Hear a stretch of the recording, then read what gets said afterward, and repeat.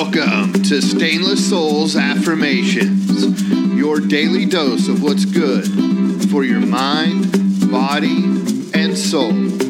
Brought to you by the Realization of Stainless Souls, a come-as-you-are church of recovery and discovery. Today is March 14th, and now for the fastest 2 minutes in spirituality. I am expectant of positive outcomes in all my endeavors because the higher power of my universal mind is working for my good this day and all days.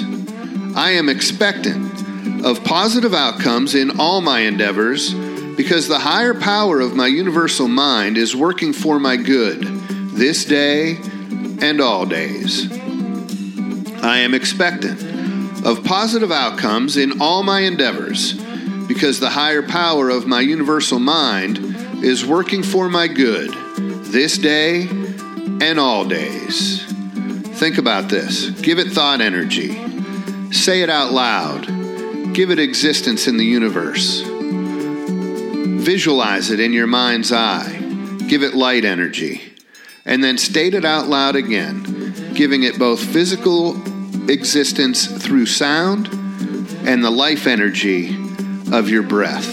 And always remember that a part of you is incorruptible, invulnerable, immortal, and stainless.